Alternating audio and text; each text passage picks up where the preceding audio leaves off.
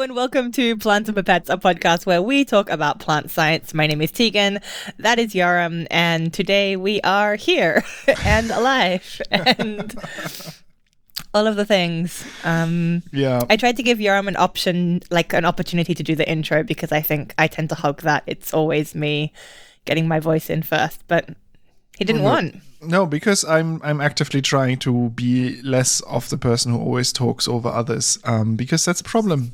I've had people approach me about that, and so now I'm actively learning to be a better person in front of microphones. She says actively interrupting him. We are both those people, and we're aware of it. Doesn't mean that the time we choose to do something about it is in the podcast, when it's actually the talking part is kind of important here. Arguably.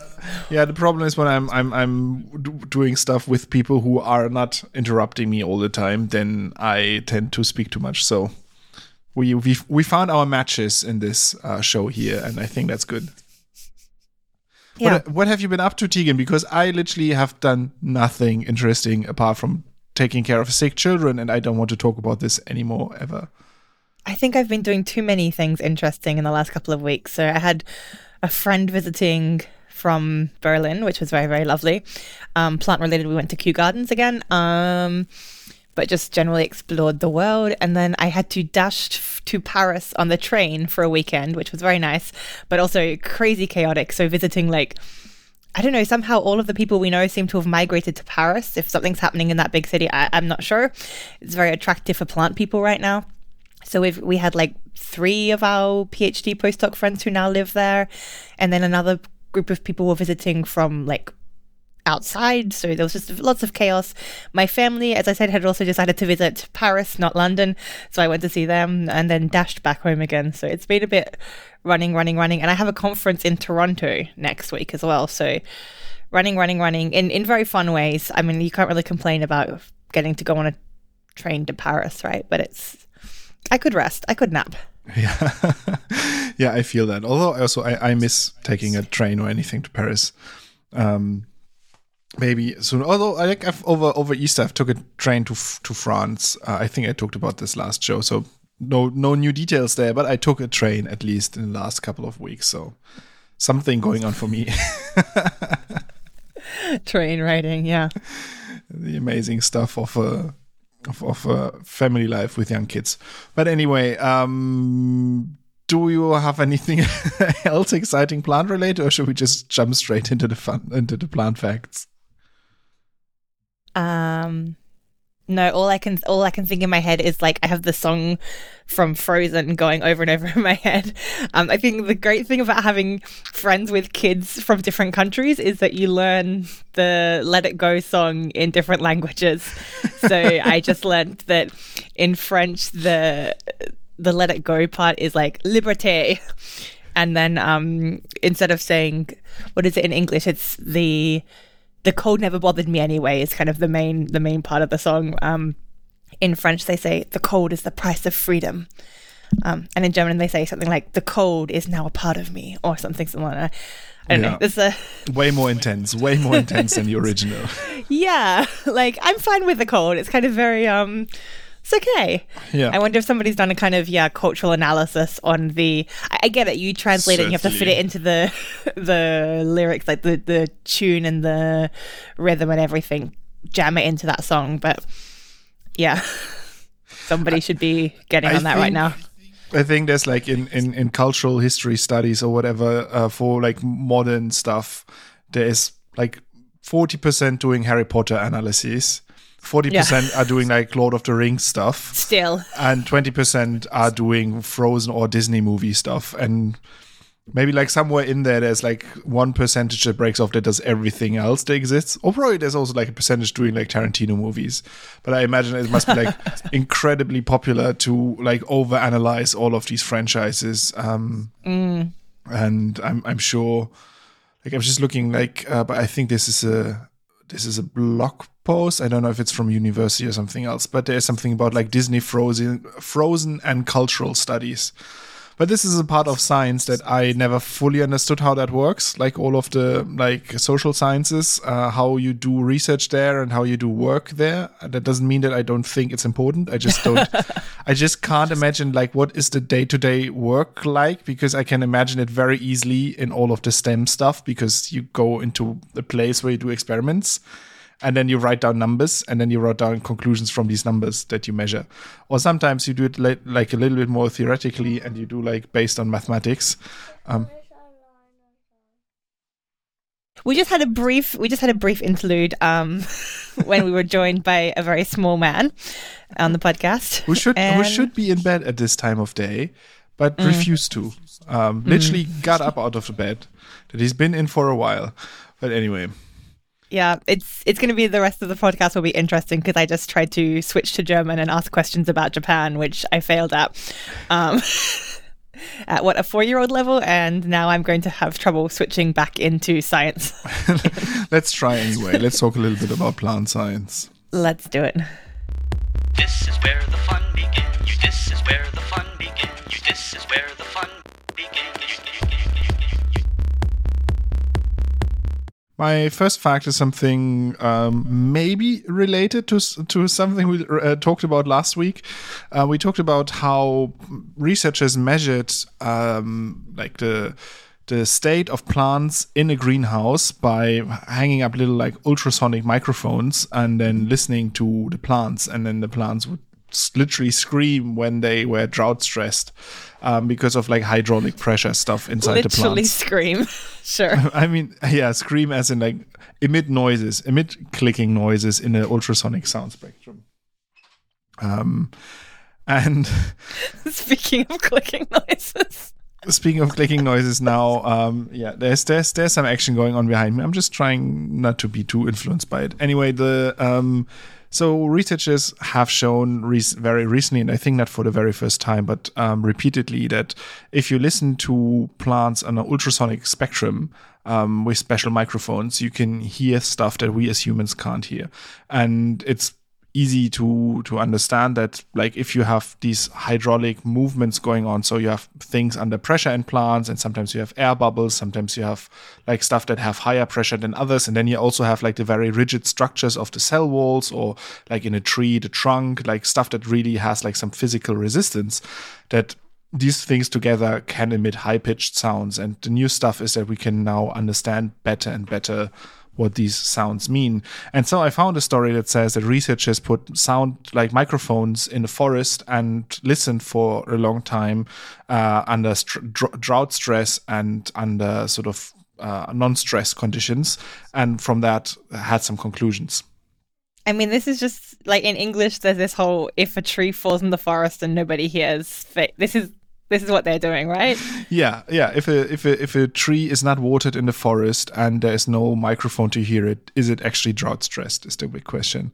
But they had some microphones. No, the story is, according to the like PopSci article that I read about it, they had these microphones. But when I looked in the paper, I couldn't find any trace of it. So I don't actually know if they really had the ultrasonic microphones. But the study, even without ultrasound, is interesting because they observed in German forest, they observed the trees for like, I think 5 years. And they had an area that they built a little roof over the ground at a 3-meter height, and sort of diverted all the rain away. So they had a very dry spot that was dry for a couple of years.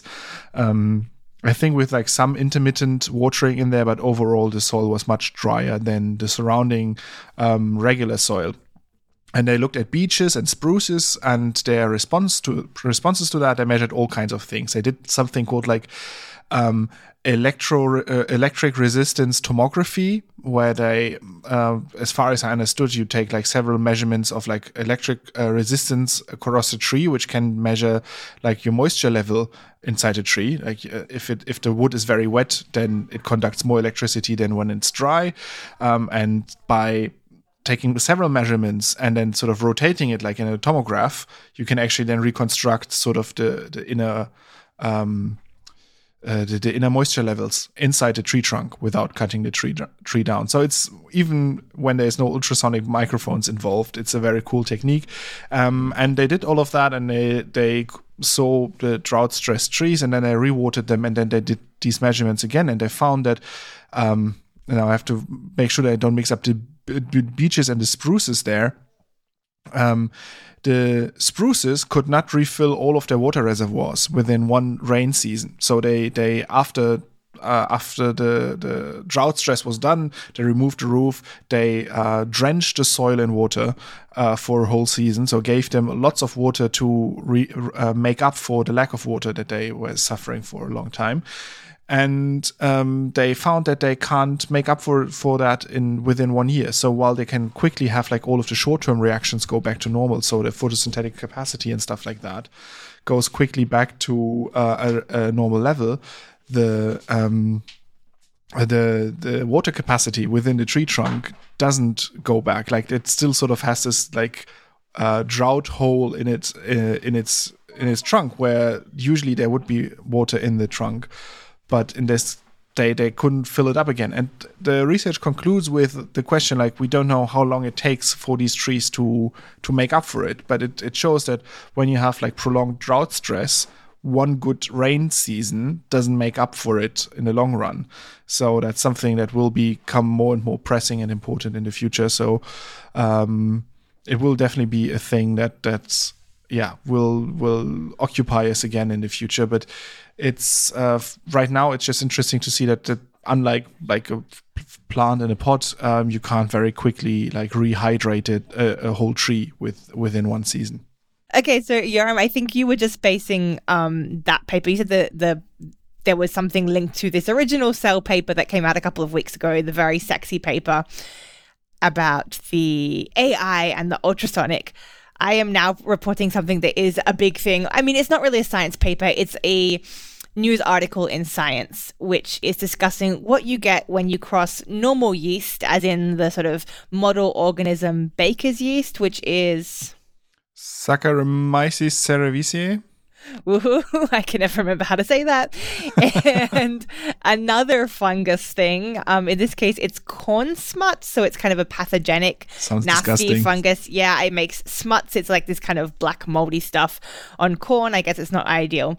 You're not exactly crossing them in this case. What you're doing is you're taking a gene from one, the corn smut, and putting it into the other, the yeast. That makes a lot of sense because yeast is this standard model organism. I think it's like the model of all model organisms, if we're really truly honest with ourselves, even more so than Arabidopsis.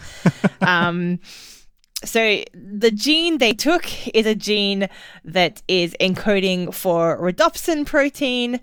And these rhodopsin proteins are things that are used in some bacteria as to sort of like intercept light. So they put this rhodopsin protein, or they put the gene into the yeast so that the protein would be made, and it went into the vacuole, and it was then using light, so taking up light and pumping proteins into the vacuole compartment using this light. And usually this would like be something that used up ATP. So they showed that they could basically get the protein in the right spot. I think they used some tagging, so a fluorescent tag to show that. But then they also showed that it was functional in as much as it gave a positive output to the organisms. So they could show that under green light, which is the wavelength that the rhodopsin likes the most. This is very different from the kind of photosystems we have in the plants where chlorophyll is green, but it does not like, it's green because it does not like absorbing green light. Green light's a bit useless to plants. In this case, green light is a go. They could show that the yeast with these rhodopsins in them were growing a little bit better than the ones without them when green light was shined onto them. So that suggests that the rhodopsins are also sort of doing this job and thus giving a growth advantage to the yeast. Mm-hmm. So a fungus plus a fungus equals kind of a plant. Obviously, it's not nearly a plant. It's not the same sort of system. It's you know, this very simplified system. There is some sort of growth that's happening with light utilization, but it's, you know, not in that realm. And the other thing I have to mention is that this is based on a preprint, so it's something on bioRxiv. It means it hasn't been peer reviewed yet, so always take it with a little bit of a grain of salt, but it's still kind of a cool thing that we're trying to see what superpowers we can give to organisms that naturally just aren't as cool as plants. Yeah, making cool yeast. so it's accepted by us plant researchers. From like a purple rhodopsin to a blue molecule, coumarin. No idea.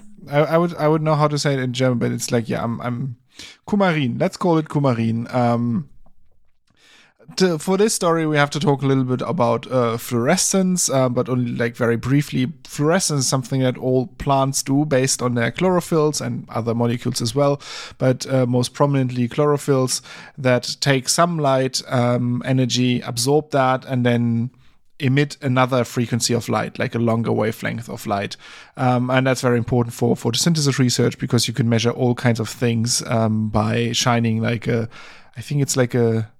I'm not even trying to say the colors right now because I think it's a blue light, but I'm not 100% sure. But then you measure it it emits light at a different thing. So it glows in a different color than the blue light that you shine on it. And then with clever filters, you measure that and calculate stuff. So that happens a lot, and there's lots of like biomolecules and synthetic molecules that do fluorescence. It's very important in all kinds of science. Like sometimes when you want to know something about the biology, sometimes when you want to tag something, sometimes when you want to have a marker somewhere, sometimes even in like non-biological systems, you can measure stuff with fluorescence. Yeah, I mostly think of it as adding a tag onto a protein in the cell so you can like work out where it is or work out who it's interacting with, or basically to just you make something glow. It's really that simple. And this is already a very important point. Like sometimes this fluorescence only happens when two things come together, and there's also stuff where the fluorescence gets stronger when they come together, and this is called aggregation-induced emission luminogens. So things that emit light when they are put together. And these things are also very important for bioimaging. So if you want to know if two things interact, you put one half of this fluorescent molecule on one of the two things, the other half on the other. And if they actually do interact, also the two fluorescent things come together and some light can be seen. And you can like write a paper about it and after doing like tons and tons of controls. Is that specifically something for when there's like a sort of chemical reaction to make the luminescence? Or I mean, I know it commonly where you just have sort of half of a fluorescent thing and another half, and it's only when the two can hit together and form a whole that they can actually become a full fluorescent thing. Yeah, I think in this aggregation-induced emission luminogen thing, as far as I understood it, is that they slightly change the quality of the fluorescent and also the intensity. So both parts individually are also fluorescent, but they are more fluorescent if they come together. And in this case, the researchers looked at a traditionally used medicinal plant, Todalia asiatica. I just looked it up, and it's just called Todalia as its common name. They also call it here orange climber. And for this experiment, they crushed the roots into a powder and then isolated coumarin compounds. And coumarin is this compound that we know also from other plants, and it's one of my favorite compounds. Because it gives the smell and flavor to sweetgrass, to woodruff, and also to, I think, tonka beans. So all of these things have the same like main flavor component in them, but apparently these coumarins exist in several different forms. And then here they found two specific ones, one called 5-MOS and 6-MOS. And when they put these two, like they extracted these two, put them in an organic solvent, and one of them was sort of like blue greenish, the other one was like much dimmer blue, but when they put them together in the mitochondria in living cells, they could image them and found that they would create a much brighter glow when they were put together. And this is very cool because these are biologically derived components. Many alternatives that you have in the lab for this sort of like imaging techniques, they are synthetically created and often very toxic. So you can't really use them in living cells. You can like take a cut of your cell and fix them in some solvent and then apply your dyes and do your imaging, but you can't really have that in a living thing that does stuff with it. And now with this like biologically derived coumarins, they can now potentially do more experiments with this technique of bringing these two together, measuring the fluorescence without killing the thing that they're trying to measure. So well, this is like always, this sort of research, it's early days before it's like an application. There's still some time and development that needs to happen, but it looks really promising and really cool to have a biologically derived fluorescent imaging tool now at hand. And probably also smells really nice. If it's a coumarin, I will like try to drink the solution. I feel like the flavor, I'm trying to think of what the flavor of woodruff and tonka beans, and I think it's that kind of Dettol-y like flavor. It's this weird medicinal aftertaste that reminds me of the dentist whenever I have like something tonka beany or woodruffy. I'm like, there's something a bit, yeah. Also, it has to be something that has to be like in very small amounts, especially with tonka. You can very easily overdo tonka flavor, and then it just tastes like medicine. It just tastes not like something that you want to eat for pleasure. But when it's a little bit, especially also like sweetgrass is something where I really love the smell. And also like there's like a Polish sweetgrass vodka that's really nice. Oh, yeah. And intense and has like a lot of this like aroma. I really enjoy that as well. I have a really brief one, which is not that plant related, I have to admit, but because we're talking on the topic of food, I'm going to kind of segue from that. So I don't know if we talked about it previously, but about a month ago, there was this big thing that was hitting all of the news outlets. And I'm going to link to the Guardian article here, but it was the fact that people have been playing around in the last couple of months with 3D printing, specifically with 3D printing different food products. Did we discuss this already? No, we didn't yet. Okay, so I don't know if you've seen it at all, Joran, but there was an article that came out where basically they 3D printed a cake. And this is maybe a little bit of an oversell because what they were printing was a cheesecake, not a cake. So it means that everything is kind of soft and you don't have to bake it.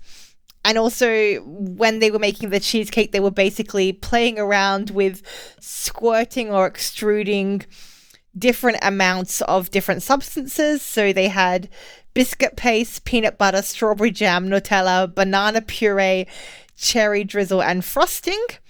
And they were putting those in different thicknesses, in different like levels, kind of, you know, which one first, which one at the bottom, how thick of each one, and finding out how they could sort of effectively print something that looks like a cake, I would say, and structurally has cake-like properties, but I mean also it's kind of a pile of biscuit paste, Nutella, and cherry drizzle.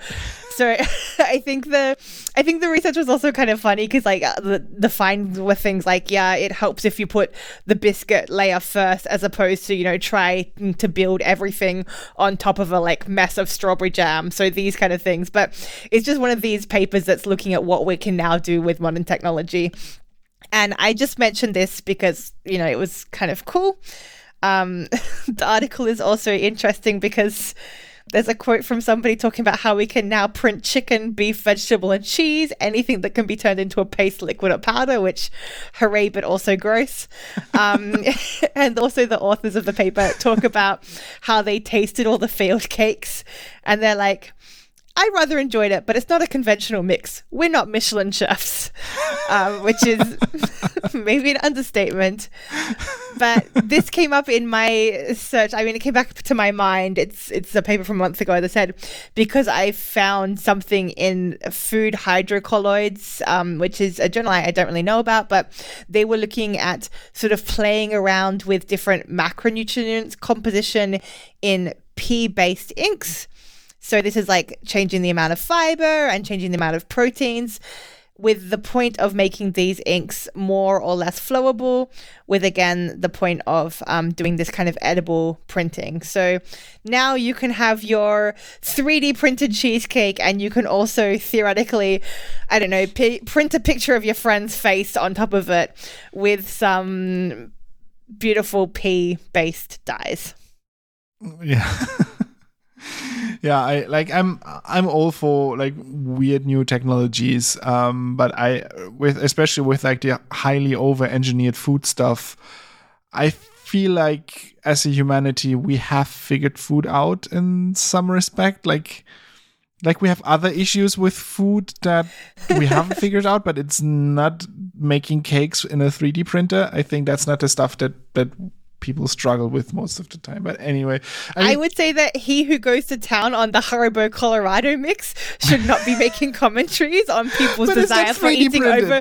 It's over processed for sure, and it's definitely extruded from something. I don't have a problem in general with like processed foods. That's not what I want to say. But just like the length that people have to go to get the stuff in the shape. I mean, at least my weird Haribo stuff is just like put in a mold of cornstarch and just like dropped in there by a big machine, like thousands in this every second, and then I can eat it later. But I do think like the 3D print, like, so a lot of things we eat are actually, they are this extrusion technology, which I also hadn't thought about before. Like it's not like you're rolling noodles and stretching them by hands anymore these days. It's like there's a lot of this like squelch, which is extrusion, going on, and 3D printing is kind of just a version of that. So that's true, yeah.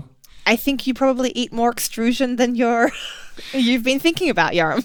Yeah, it's just that I don't really need like my pasta to be like a very complicated 3-dimensional structure that a printer where like prints every individual pasta shape. Like I like a simple extrusion and then like cut off. I mean, they do all kinds of like very fancy pasta shapes already. Like it's without 3D printing these really weird pasta shapes. In any case, you should definitely go and check out at least the Guardian article to look at the example of the failed print, because it looks really gross. I mean, there are worse jobs in the lab than having to eat failed 3D printed cakes. Although, like, if like the amounts are completely off, if you have a cake that's just like 10% base and 90% jam. Yeah. And then the surprising find is that didn't work so well. Yeah, I have something else that like sweet stuff, like cakes, and that's ants. I found a story that looked at how ants and plants evolved together. So apparently there are more than 4 ants in the world. Like there's like 40, not even billion, quadrillion, 40 quadrillion ants in the world right now. No, I don't know how much a quadrillion is. Yeah, it's just like a 4 with lots of numbers. I mean, it doesn't really matter if it's like how many exactly. It just means you find ants pretty much everywhere. In all kinds of habitats, you find ants. You find them in the soil, you find them on trees, you find them in foliage, you find them like in dry areas, you find them in rainforests, you find ants everywhere. And it's surprising how they could conquer all of these different habitats. And what I didn't know is that when flowering plants emerged during evolution 140 million years ago, that's also the time when ants emerged. And according to the study that was just published, they evolved together. So how it works, according to this, the model that they proposed, is that plants essentially are just big straws. I mean, this is not what they say. This is how I imagine plants. They suck out water from the ground and then they evaporate that through their leaves. So they take water that's underground and put it overground.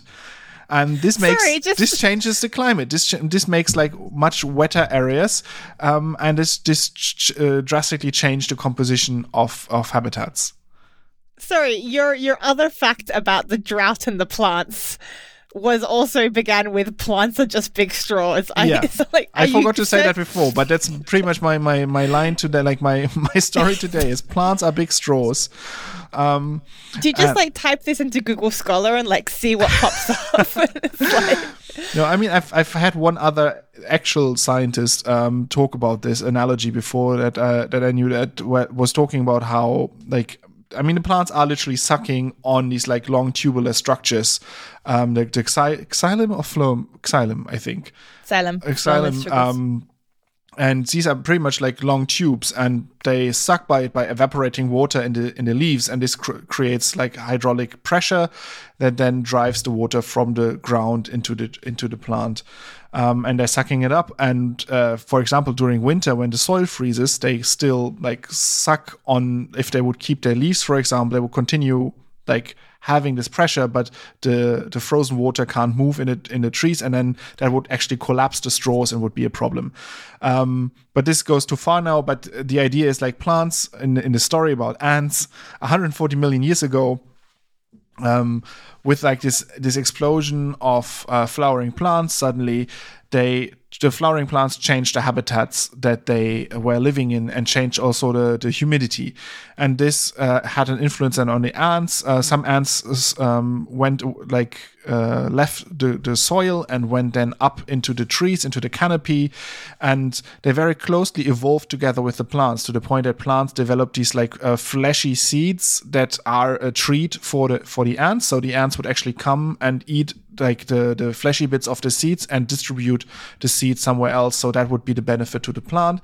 And according to these phylogenetic studies, they could also show how when plant species would leave like certain areas, the ants would follow along. So when a plant pioneered, like a flowering plant went into a new habitat, they would also find new ant species establishing themselves in the same spot there.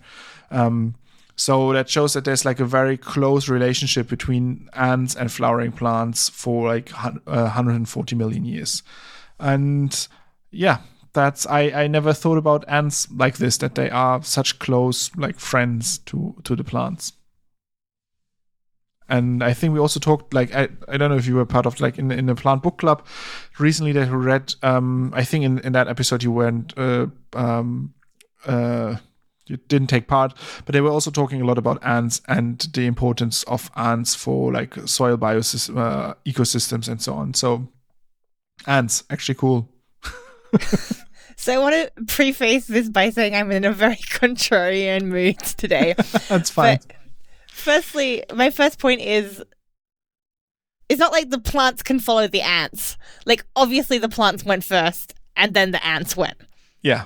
Like, what are the ants going to do? Like, they have to follow. They can stay with the plants that they are already living with. Like, yeah, maybe it's true. Like, maybe if you look at a different species, I don't know, some beetles or something, you also find them coming along with the flowering plants. In almost all cases, right? And also, yeah, okay, maybe this is a close relationship and I'm just being very cynical.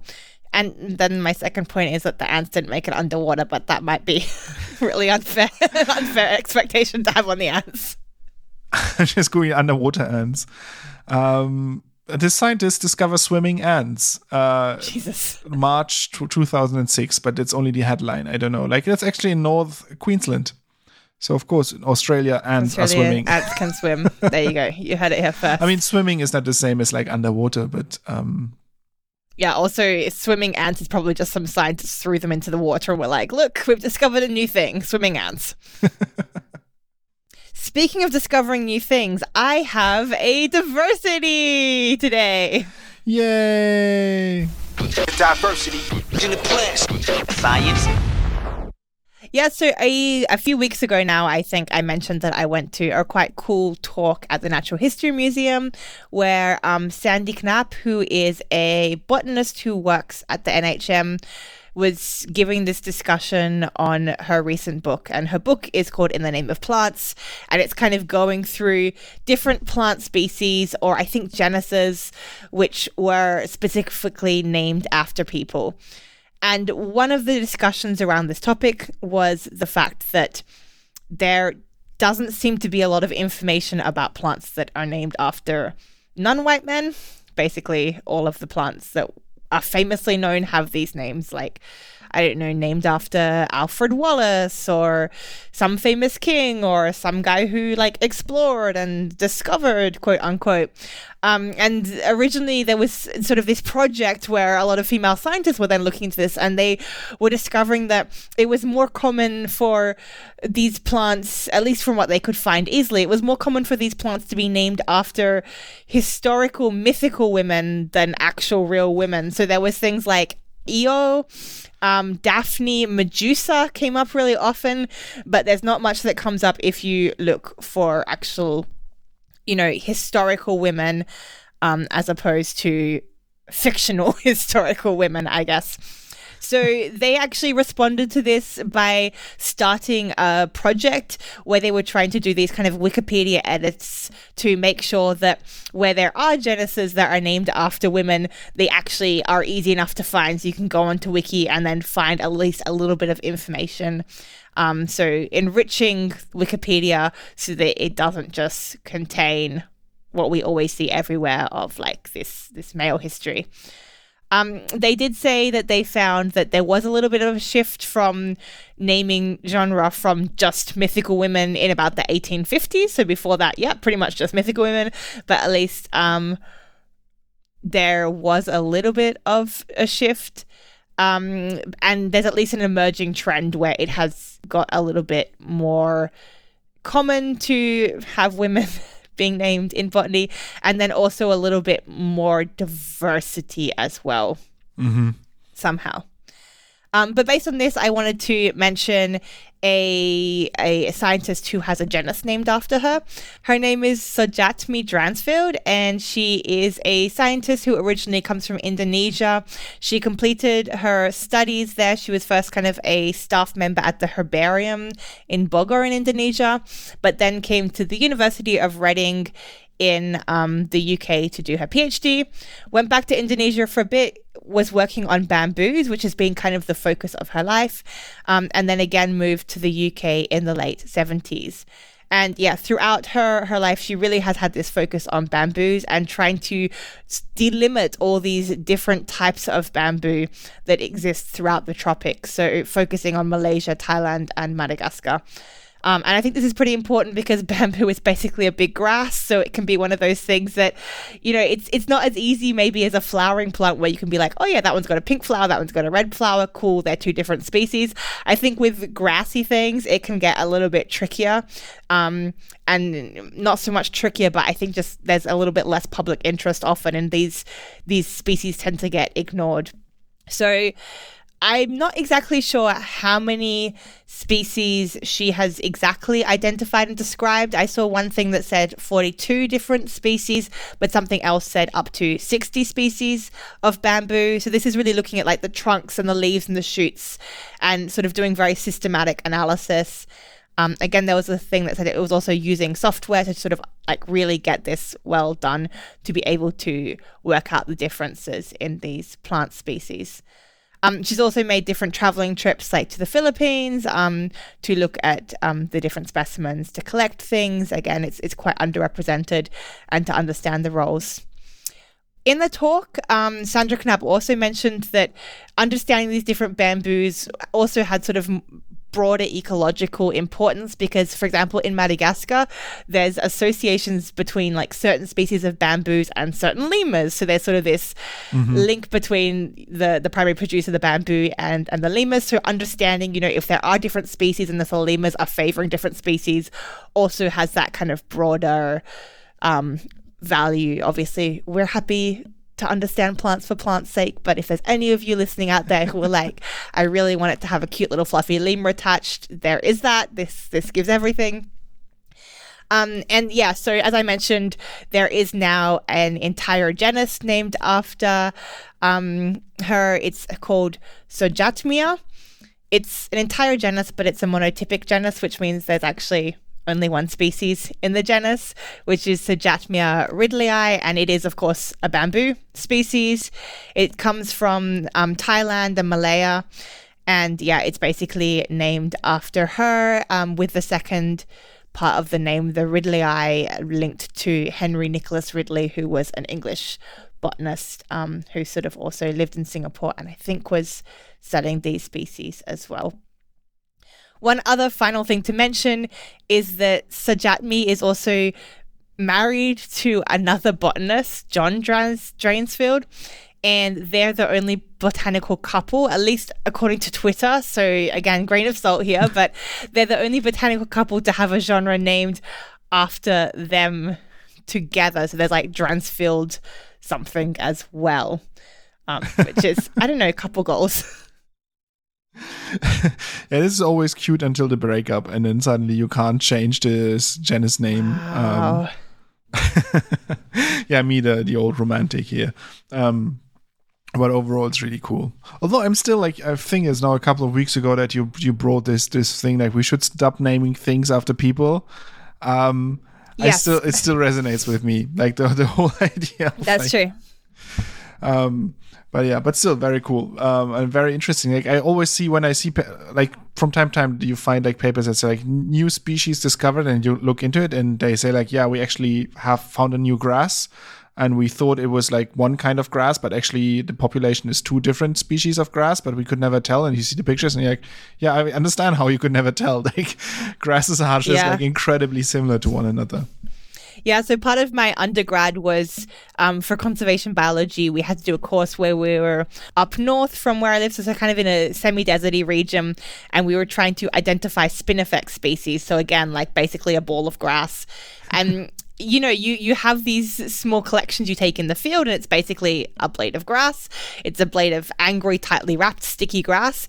And then you go back into the herbarium and you look at all of these like descriptions, and it's like, yes, in the springtime, it has a beautiful flower and it becomes lush and green, but you've just got like one angry stick of grass, which is what this thing is most of its life until the rains come. So I get it.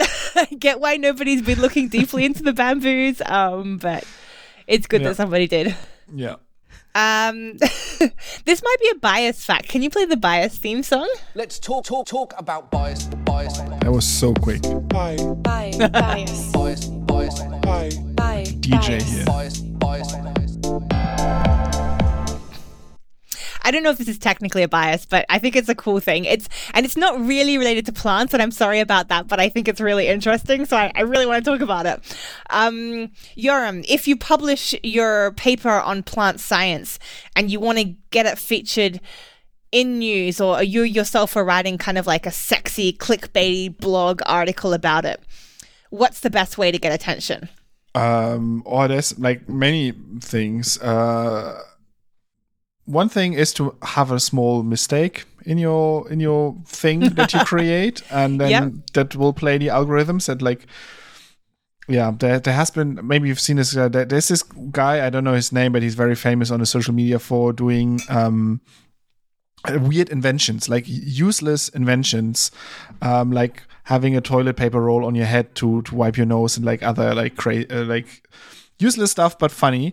And in one video, he said like very often he makes like these small mistakes. For example, he says how he calculated something and he just says the wrong numbers in the calculation. He says like 12 by 3, so 50. And then his comments are full with people correcting him, and that boosts his videos, that boosts his content, and so more people see his stuff.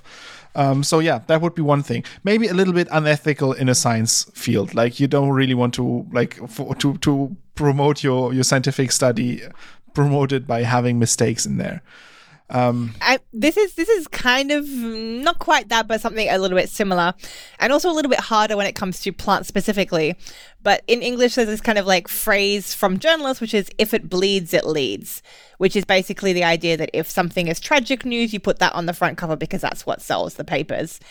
And there's this article that came out, I guess last month, and I only found out about it recently, but it came out last month in Nature Human Behavior, and it's looking at how to basically get clickbait. So the news site Upworthy, you know Upworthy? Mm-hmm. They themselves have been doing internal experiments. They've been conducting their own things where they basically release the same stories, but they're releasing them with different titles to see which titles are more clickbaity, which titles will attract more attention and then get the stories to be more viral. And they basically released that data set very recently, and it's got 105,000 different variations of news stories, which generated nearly 6 million clicks from more than 370 million impressions. And basically, they just found that the more negative words you use, the more people will click, which is kind of a known thing, but also it's really nice to see that this is just cool. It's a site that is getting clicks, and they're also experimenting. Just upsetting because like I know I want to be better than that, but I absolutely know also that it works for me. Like I don't click on the story where it says like happy end for everybody involved. Turns out it's everything's cool. I'm just like, okay, yeah, I'm not reading that. But if somebody says like, new study finds everything is horrible, then I'm like, click. I need to know why. Quick. Yeah. Yeah.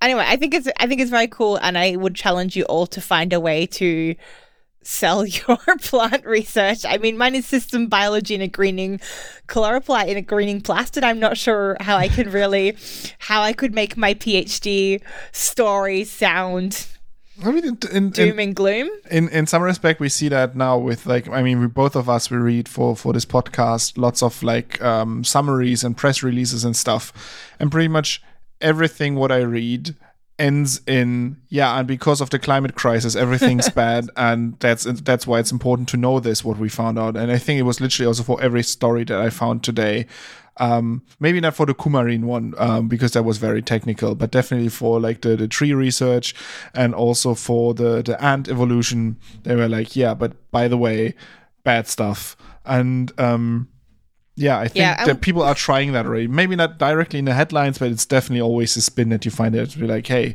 please care about what we do because things are getting bad.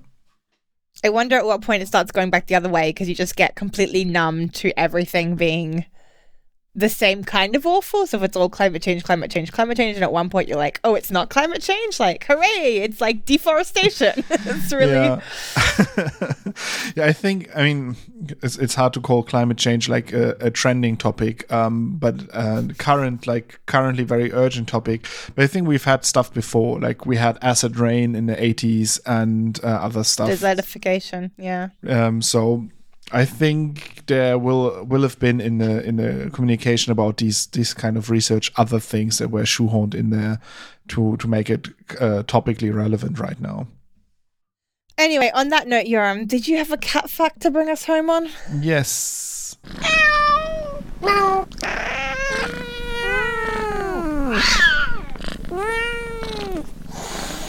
Cat fact.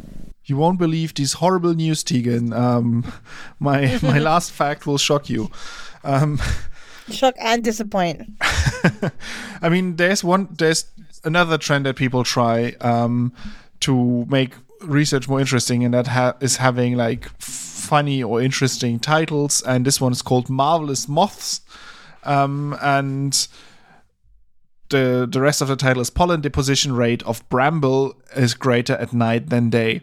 And what they looked at is moths, because marvelous moths. Moths are really important for pollination. They do that at night when we are sleeping or podcasting. And they did in this research, they looked at bramble and had camera traps set up and were measuring like pollination efficiencies and stuff like that. And I figured out that was during the night, although the nighttime was shorter than the daytime, more pollen was deposited at night than during the day. And they linked that back to moths, and they could find that moths are actually more efficient pollinators than bees during the daytime. Even though bees have more time during the day, they get less done. And this just means moths are actually like also very important. And I think they also in the press release ended on, by the way, climate crisis, moths. That bad. But I just took away from this as like from moth to boss, because moths are I'm just about to put like a little like note to listeners in here that, I mean, I'm very distracted today, but it's not helping that like your notes, I usually try not to read Yoram's note while he's explaining them to me, because it has from moth to boss as one dot point. There's like 5 dot points, and one is from moth to boss, and then the last dot point is be nice to moths, which is also like, I know it's my problem, but it's also a bit your problem, Yoram. Yeah, but I didn't know like there's so many programs looking at saving the bees and saving like the pollinators that we most of the time observe during the day. And we sometimes say, it's butterflies as well, and it's flies, and it's like sometimes even rodents. It's all kinds of critters that we see during the day.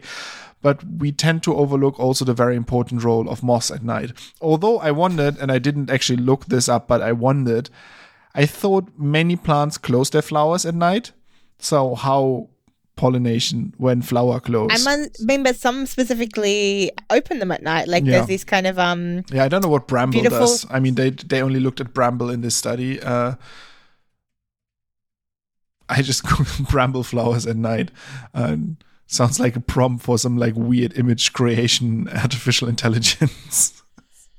And with that, I think it's time for us to say goodbye for another week. Until next time we discuss things ramblingly with you all. You can find us on www.plantsandpipettes.com. You can find us on Instagram and Facebook at Plants and Pipettes. You can find Yoram on Twitter at PlantsPipette, or if you really want to, you can tweet him on Mastodon at Plants and Pipettes at podcast.social. And as always, our opening and closing music is Caravana by Philip Gross. Thank you. Goodbye.